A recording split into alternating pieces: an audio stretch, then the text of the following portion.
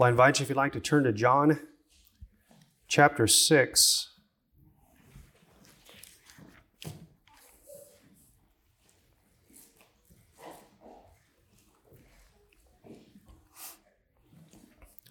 We're going to read verses 35 down to 44, but we're only going to look at verses 35 to 40.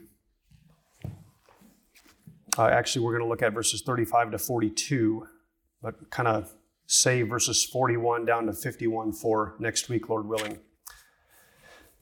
So before we read the passage and look at it, let's pray together. Our Father in heaven, we have revealed to us Jesus as the bread of life here, our very sustenance for our being, for our spiritual life. And as we read these words and meditate on them, it's our prayer that you would take information, that you take what we say and what we hear, and that you'd cause it to feed our souls, so that we might not leave here just knowing more about what the bread looks like and who the bread is, but that we might leave here having been satisfied because we ate our fill. And so we pray that you'll do this for your Son's sake and by the powerful Holy Spirit. In Jesus' name, amen. All right, John 6 at verse 35. Jesus said to them, I am the bread of life. Whoever comes to me shall not hunger, and whoever believes in me shall never thirst. But I said to you that you have seen me and yet do not believe. All that the Father gives me will come to me, and whoever comes to me I will never cast out. For I have come down from heaven not to do my own will, but the will of him who sent me. And this is the will of him who sent me, that I should lose nothing of all that he has given me, but raise it up on the last day. For this is the will of my Father, that everyone who looks on the Son and believes in him should have eternal life, and I will raise him up on the last day. So the Jews grumbled about him because he said, I am the bread that came down from heaven. They said, is not this Jesus, the son of Joseph, whose father and mother we know? How does he now say, I have come down from heaven? Jesus answered them, do not grumble among yourselves. No one can come to me unless the Father who sent me draws him, and I will raise him up on the last day. As far as the reading of God's word, may he bless it to our hearts and lives this morning. So, beloved congregation of hope and everyone listening to us this morning, we're in the midst of dealing with one of Jesus' 7 I am sayings. This saying is, I am the bread of life. And there's a lot going on regarding the bread of life, but just to focus on the I am, what Jesus is declaring, and one of the things that ruffled the feathers of so many of the Jews, who in John's gospel are synonymous with the Jewish leaders, and particularly the Pharisees, the scribes, the Sadducees, is when Jesus says, I am, ego eimi, he's referring to Exodus chapter 3, where Moses, before he went off to tell the Israelites that God had sent them and he was going to deliver them out of Pharaoh's hand, before he went to them, he asked the Lord, well, when they ask me who you are, what do I tell them, the Israelites and Pharaoh? And the Lord said, basically Moses said, what's your name? Egypt has a lot of gods. They have a lot of names. What's your name? And the Lord says, I am who I am. I will be who I will be, revealing himself. And so when Jesus says, I am the bread of life, this is not the first time he said in the gospel, I am, and it won't be the last. When he says, I am the bread of life, he's saying, look, I'm Jehovah. I'm the God that revealed himself to Moses. And the Jews heard this well. They understood well Jesus' claim. And it's a claim definitely to divinity. And what Jesus says as well when he says, I am the bread of life, is that without Jesus Christ, no one will be satisfied. Bread is basic. Bread is fundamental to the human diet, especially in Jesus' day, and especially the people he was talking to. Bread was simply a staple. Jesus did not say, I am the ketchup of life. He did not say, I'm the cheesecake of life, or the filet mignon, or the caviar of life, or I'm the cherry on top of life. He didn't say any of that. If Jesus had said those things, we could conclude that Jesus is a nice extra to add to our lives, but he's not fundamental and basic to our life. We might have concluded that, hey, you can live for a lot of things and you can fill your soul up with a lot of satisfying things, and if you want your life to go just a little bit better, add Jesus to it. That's not what Jesus said. I'm the very fundamental, basic part of existence, spiritually speaking. Without me, you don't have existence spiritually. You will starve to death. There's no way to be satisfied. There's no way to quench the thirst without me. So that's what Jesus is saying. If you come to me, you won't thirst anymore, you won't hunger anymore. Without me, you will live a life of starvation and a life of constant thirst down to the depths of your soul. But then this question comes up, well, who eats the bread? I mean, when Jesus puts it this way, saying, I'm the bread of life, why doesn't the whole crowd just jump in? Why doesn't everybody standing around him saying, well, let's eat of you. Like, let's do this. I believe in you. I trust in you. And we discover, again, I think the hard sayings kind of escalate. They start small, but then by the end, these sayings are really hard to chew on. So that you come to later on in the chapter and there's many people walking away saying this is a hard saying. Well, we're kind of ratcheting up here these hard sayings. And what we discover here in this passage right in front of us is that no one comes to Jesus unless the Father draws him. God has to be involved in this. So we're getting toward that. We'll look at that in a little more detail next week. But I want us to look at these 6 things this morning from verses 35 kind of down to 42. And they are these. All the Father saves will come to Jesus. Let me say that again. Salvation comes by looking and believing, that first. Secondly, salvation has no minimum standards. Third, you cannot out-sin God's grace. 4, salvation comes, that's where it is. Salvation comes by looking and believing. Number 4, we'll look at that down there.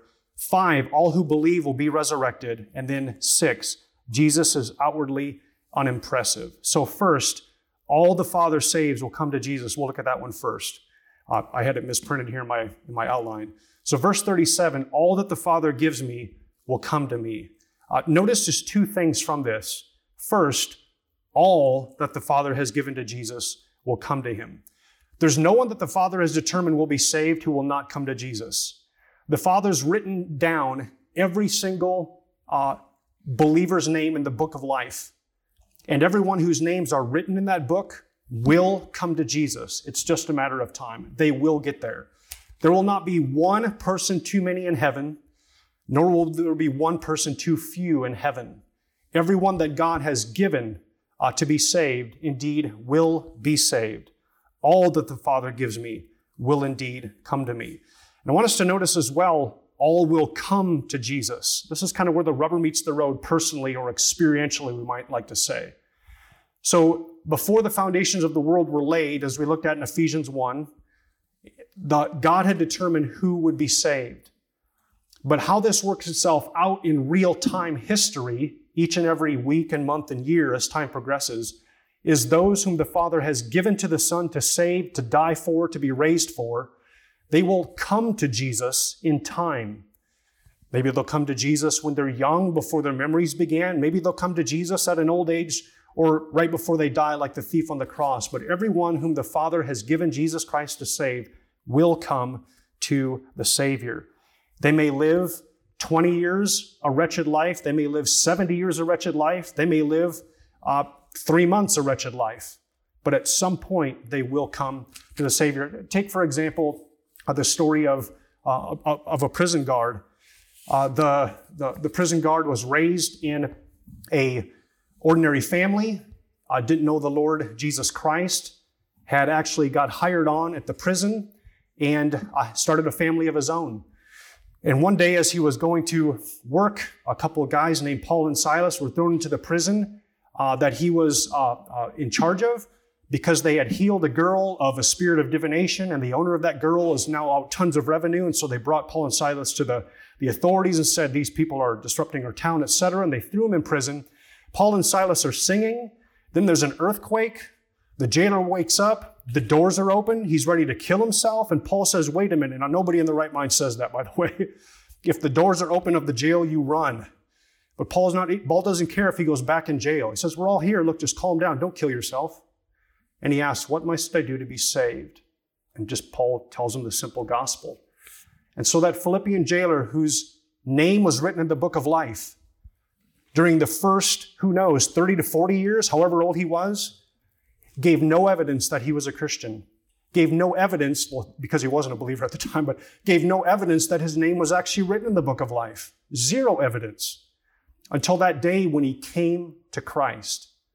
So everyone who's elect of God, everyone who's been given by the Father to the Son to be saved, will come to believe in the Lord Jesus Christ. Second thing I want us to look at is that salvation has no minimum standard. If you look at verse 37 again, whoever comes to me, I will never cast out. Now, if you were listening to Jesus say this as a Jew, a good Jew, a very religious person, a fastidious person regarding the law and obeying it, you would have wanted a bit of a qualifying statement to be added to this. Whoever comes to me and is a neat, clean person with not many sins and is really striving hard to obey the law, I will never cast out. But Jesus didn't say that. Whoever comes to me, I will never cast out. And in the whoever is any single human being who is alive. There were prostitutes and tax collectors and thieves and Gentiles coming to Jesus. Surely these would be cast out, the Jews would be thinking. But actually, those are the people that are entering the kingdom of God ahead of the highly religious people, according to Jesus. So Jesus makes it very clear that the worst of the worst, whoever comes to him, doesn't matter what their background is, it doesn't matter what their history is, doesn't matter if they're humble, doesn't matter if they're proud, even like the scribes and the Pharisees. Think of Nicodemus coming to Jesus. He came to Jesus and eventually believed in Jesus. So whoever comes to him will never be cast out. Whoever believes in him will never be cast out. If you had met the Apostle Paul prior to his road trip when he got into his station wagon and headed to Damascus, if you had met him before then, you might have concluded there is no way this guy's name is written in the Lamb's Book of Life. No way God had decided to save him. And yet, after his incident on the road to Damascus, you meet him, you might be afraid of him because you're not sure he's going to kill you or not as a believer. But eventually they came around to see God's done a marvelous work in his life. Look at this. So, beloved, salvation has no minimum standard. Anyone is able to be saved. And whoever comes to Jesus, he will not cast them out. This is a hard saying for people who are self-righteous by nature. For the Jews who heard this, Jesus is starting to ratchet this up because he's standing in front of a lot of people, a lot of them Jews who will eventually be, they're already trying to kill him. But their notion of who gets saved is those who are trying really hard to at least obey the law.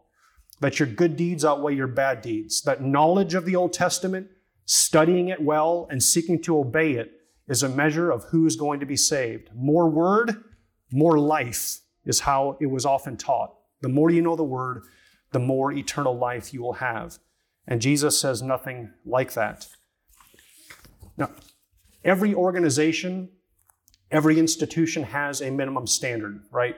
Colleges. In order to get in college, you have to have probably a certain SAT or ACT. I don't know what they do anymore.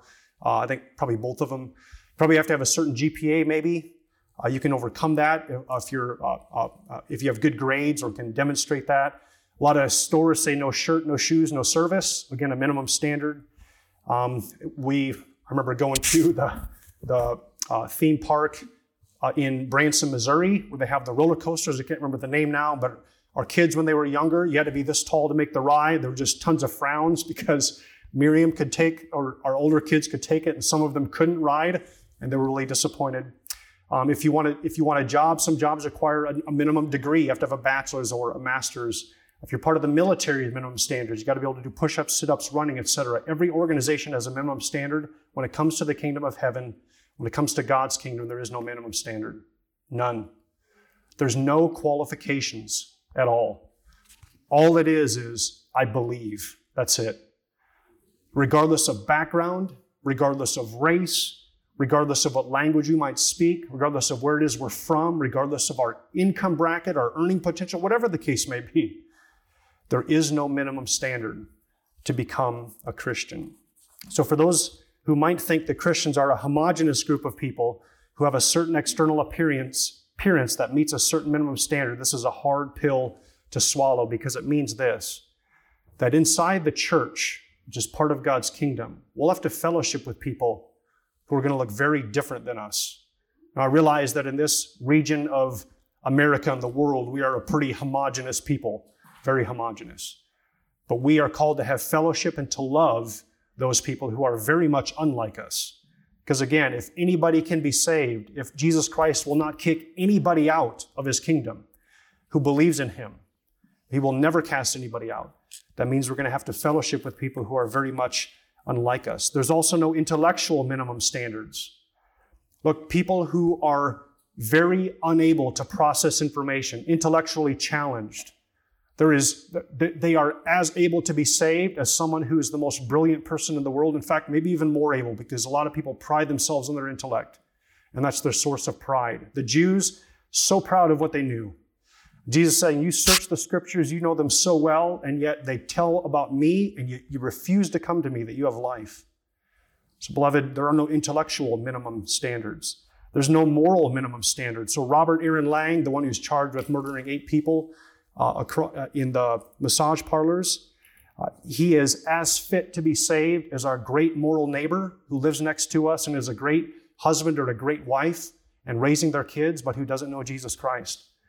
Again, maybe hard for us to swallow, but no moral minimum standards. A thief on the cross never gave an ounce of repentance up until the moment when he called out to Jesus, whose life was lived likely in shambles, and who was bad enough that the Romans said, just crucify him.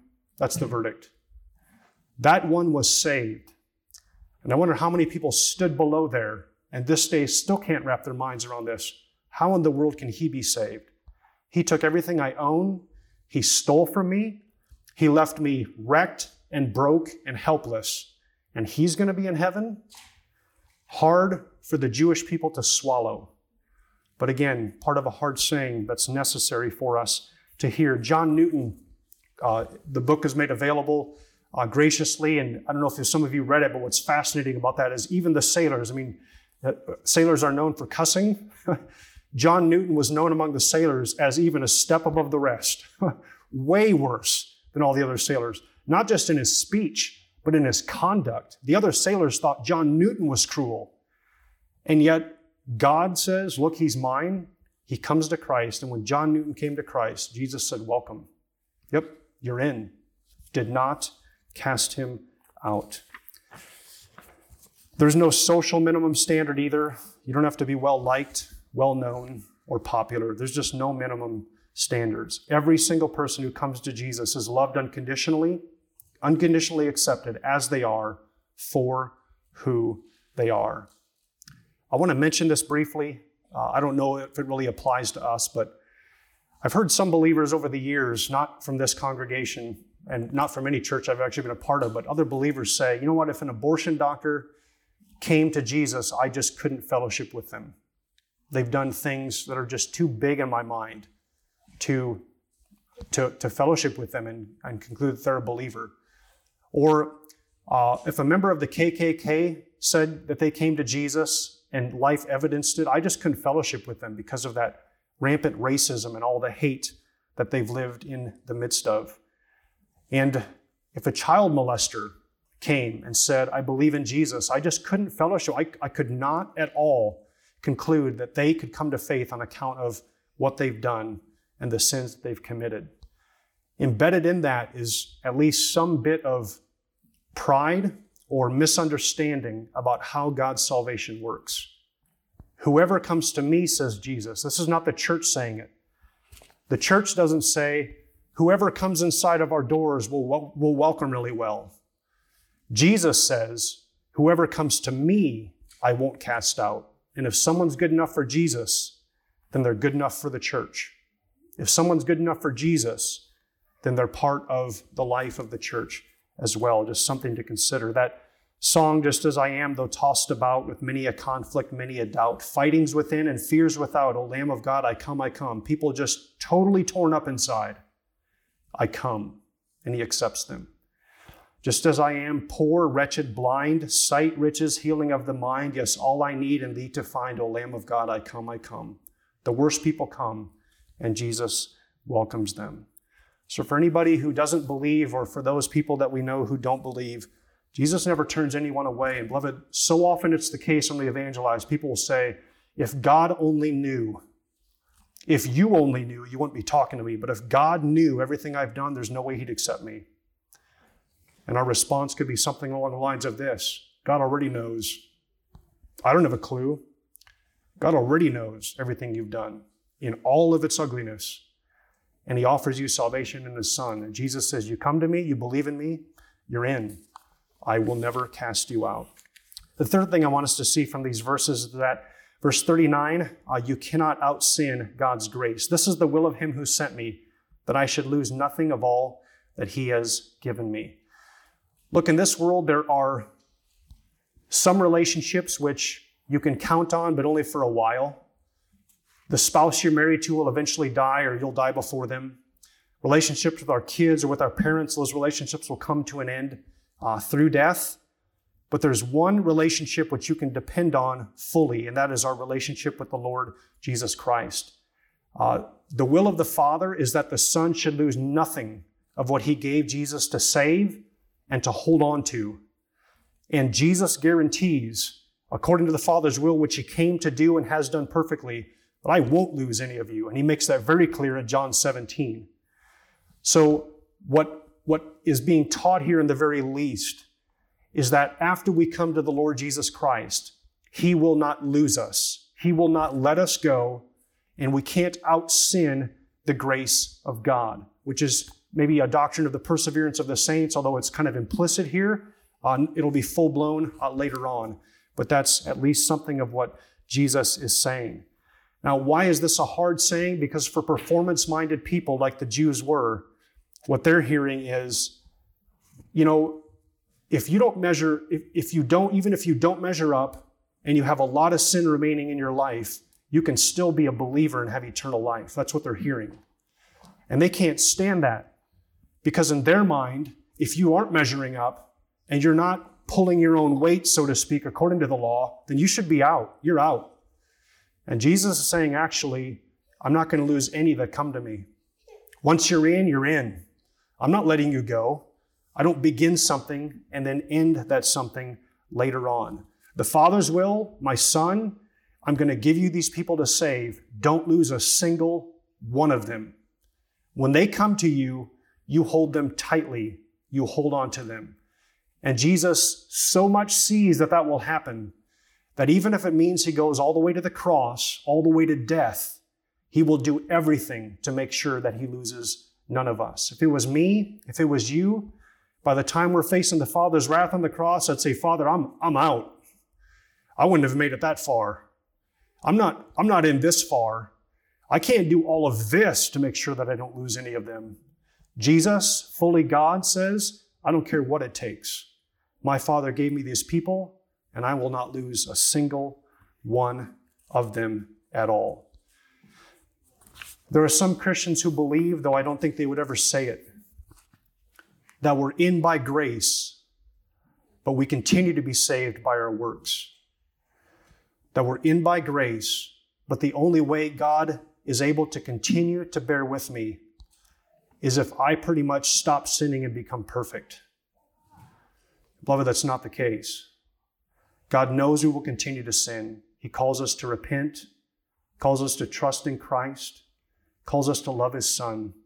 We're in by grace, and God continues to bear with us. Maybe we're underestimating God's patience when we believe that. I've met a lot of Christians who think that. The sins that I committed before I was a Christian, they don't bother me so much, but the sins I've committed after I was a Christian, how can God continue to love me? Because he's that loving, because he's that patient, because what he begins in us, he'll bring to completion, because Jesus will lose nothing of what the Father has given him. In fact, if we go so far off the deep end in sin, here's what will happen. The Lord will chase us down. He'll come all the way after us no matter where we are. He'll pick us up, the one out of the 99, and he'll bring us all the way back. And everyone's going to throw a big party. That's what the Lord will do if he needs to do to bring us back. The fourth thing I'd like us to notice is that salvation comes by looking and believing, verse 40. This is the will of my Father, that everyone who looks on the Son and believes in him should have eternal life. Now, this word look, there's a couple words that John could have used for look. One word look is just to look and see, maybe take a glance at, just notice. But this word for look was to behold or to gaze at. It means to study, to ponder, to maybe meditate on, but it's kind of almost to stare at and consider what it is that we're looking at.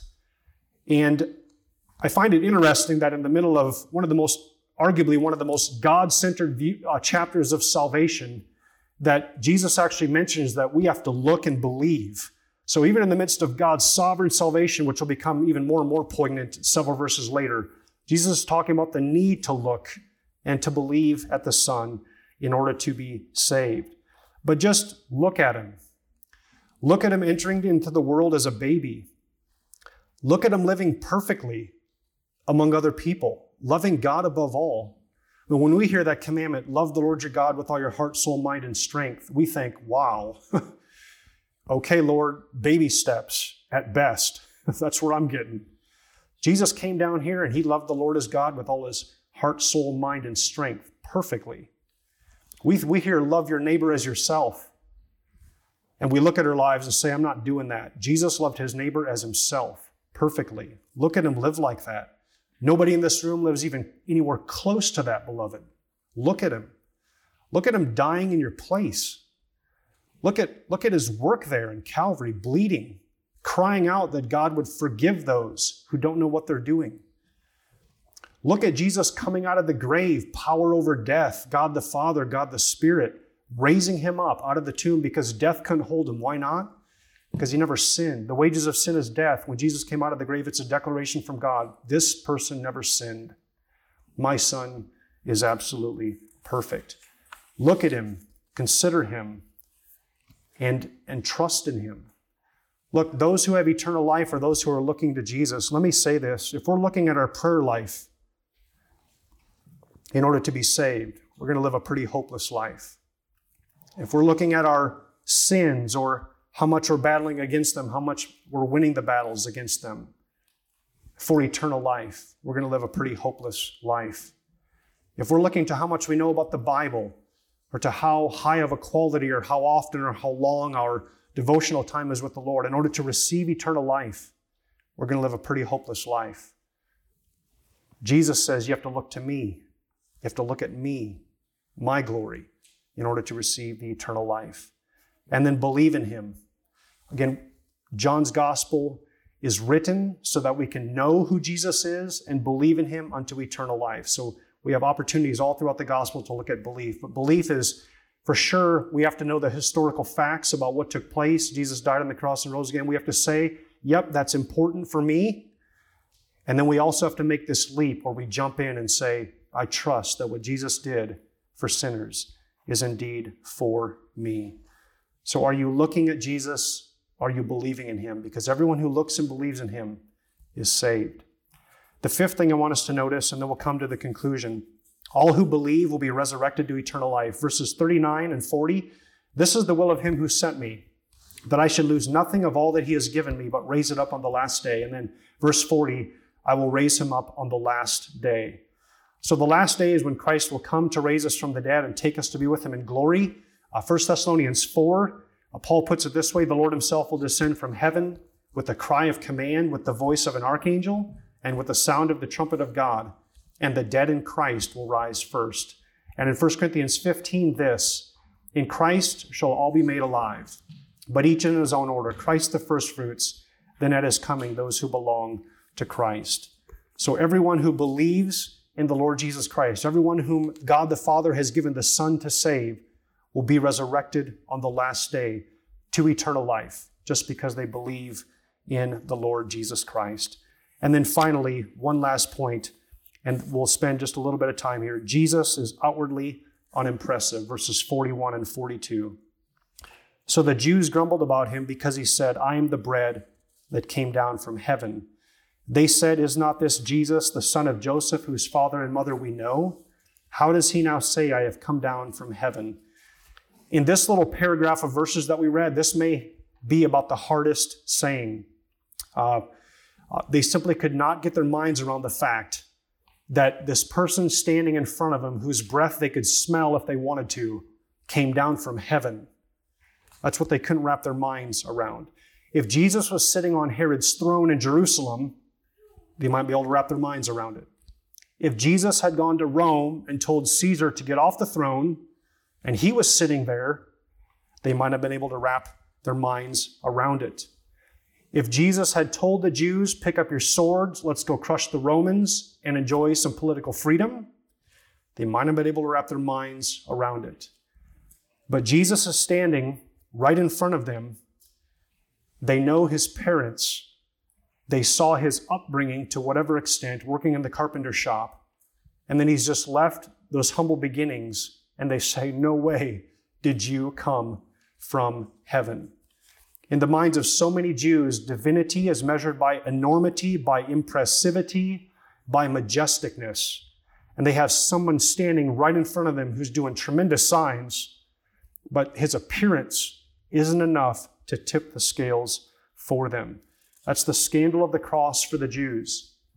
They just can't wrap their minds around the fact that the God who created the heavens and the earth could come down here in the form of a baby and die on the cross for wretched people when we think God only saves the really good people. Who saved you, beloved? A lowly baby in a manger. The Son of Man is the one who saved us. He was born to a no-name woman in a no-name town, married to a no-name man who did carpentry work. The one who saved us was an itinerant preacher who had amassed a total retirement account of 0, had no place to lay his head, had nothing but the clothing on his back, which was divided, cast by lots which were cast. We are saved by a teacher, a rabbi, who when the hard times hit, his own disciples left him. I mean, these are the most loyal people. The disciples of a rabbi are the most loyal people. The rabbi's life got a little hard, and the disciples are gone. Not just Peter, but all the disciples eventually fled from him, we're told. They all left, so Jesus is standing all alone. Our Savior is one who, when asked to give a defense for himself, said nothing. In all of his power, all of his majesty, he's the Word, and he didn't speak to get himself off. Our Savior is the one that the Roman military, dressed up in purple, put a crown of thorns on his head, mocked him, spit at him, made him look like a complete fool. And as if that wasn't enough, our Savior is the one who, about 2,000 years ago, if you walked just outside of Jerusalem's gates, there was quite a crowd that had gathered. There were 3 people that were hanging on beams of wood. Our Savior is the one hanging right in the middle. There were 2 criminals, one on each side of him. He's the one right in the middle, making all these claims and crying out. That's the one who saved us. That's our Savior. If God in all of his glory came and stood right in front of you and looked you eye to eye and face to face, would you be scandalized by it? Or would you fall down, look at him, believe in him, and worship him? Because he did. About 2,000 years ago, God in all of his glory came down to this earth, and he looked at people. He stood right in front of them. And you know what a lot of them were? They were scandalized. They said, no way are you good enough to be my Savior, glorious enough. Do you see how ordinary and yet how extraordinary the Lord Jesus Christ is? Do you see how incredible he is? Do you see how condescending God is? That he'd come all the way down and meet us where we are. Look us eye to eye and face to face. There's only 2 responses to that. You can either say, there is no way, you're a fake, or you can say, I can't believe you could come down this far. Why are you coming all the way down to a wretched sinner like me? How can you as the Creator stoop this low and even go to death? How can you pull this off? I'm in. I believe. This is amazing. Thank you. What's your response? What are you doing with the Lord Jesus Christ? Let's pray.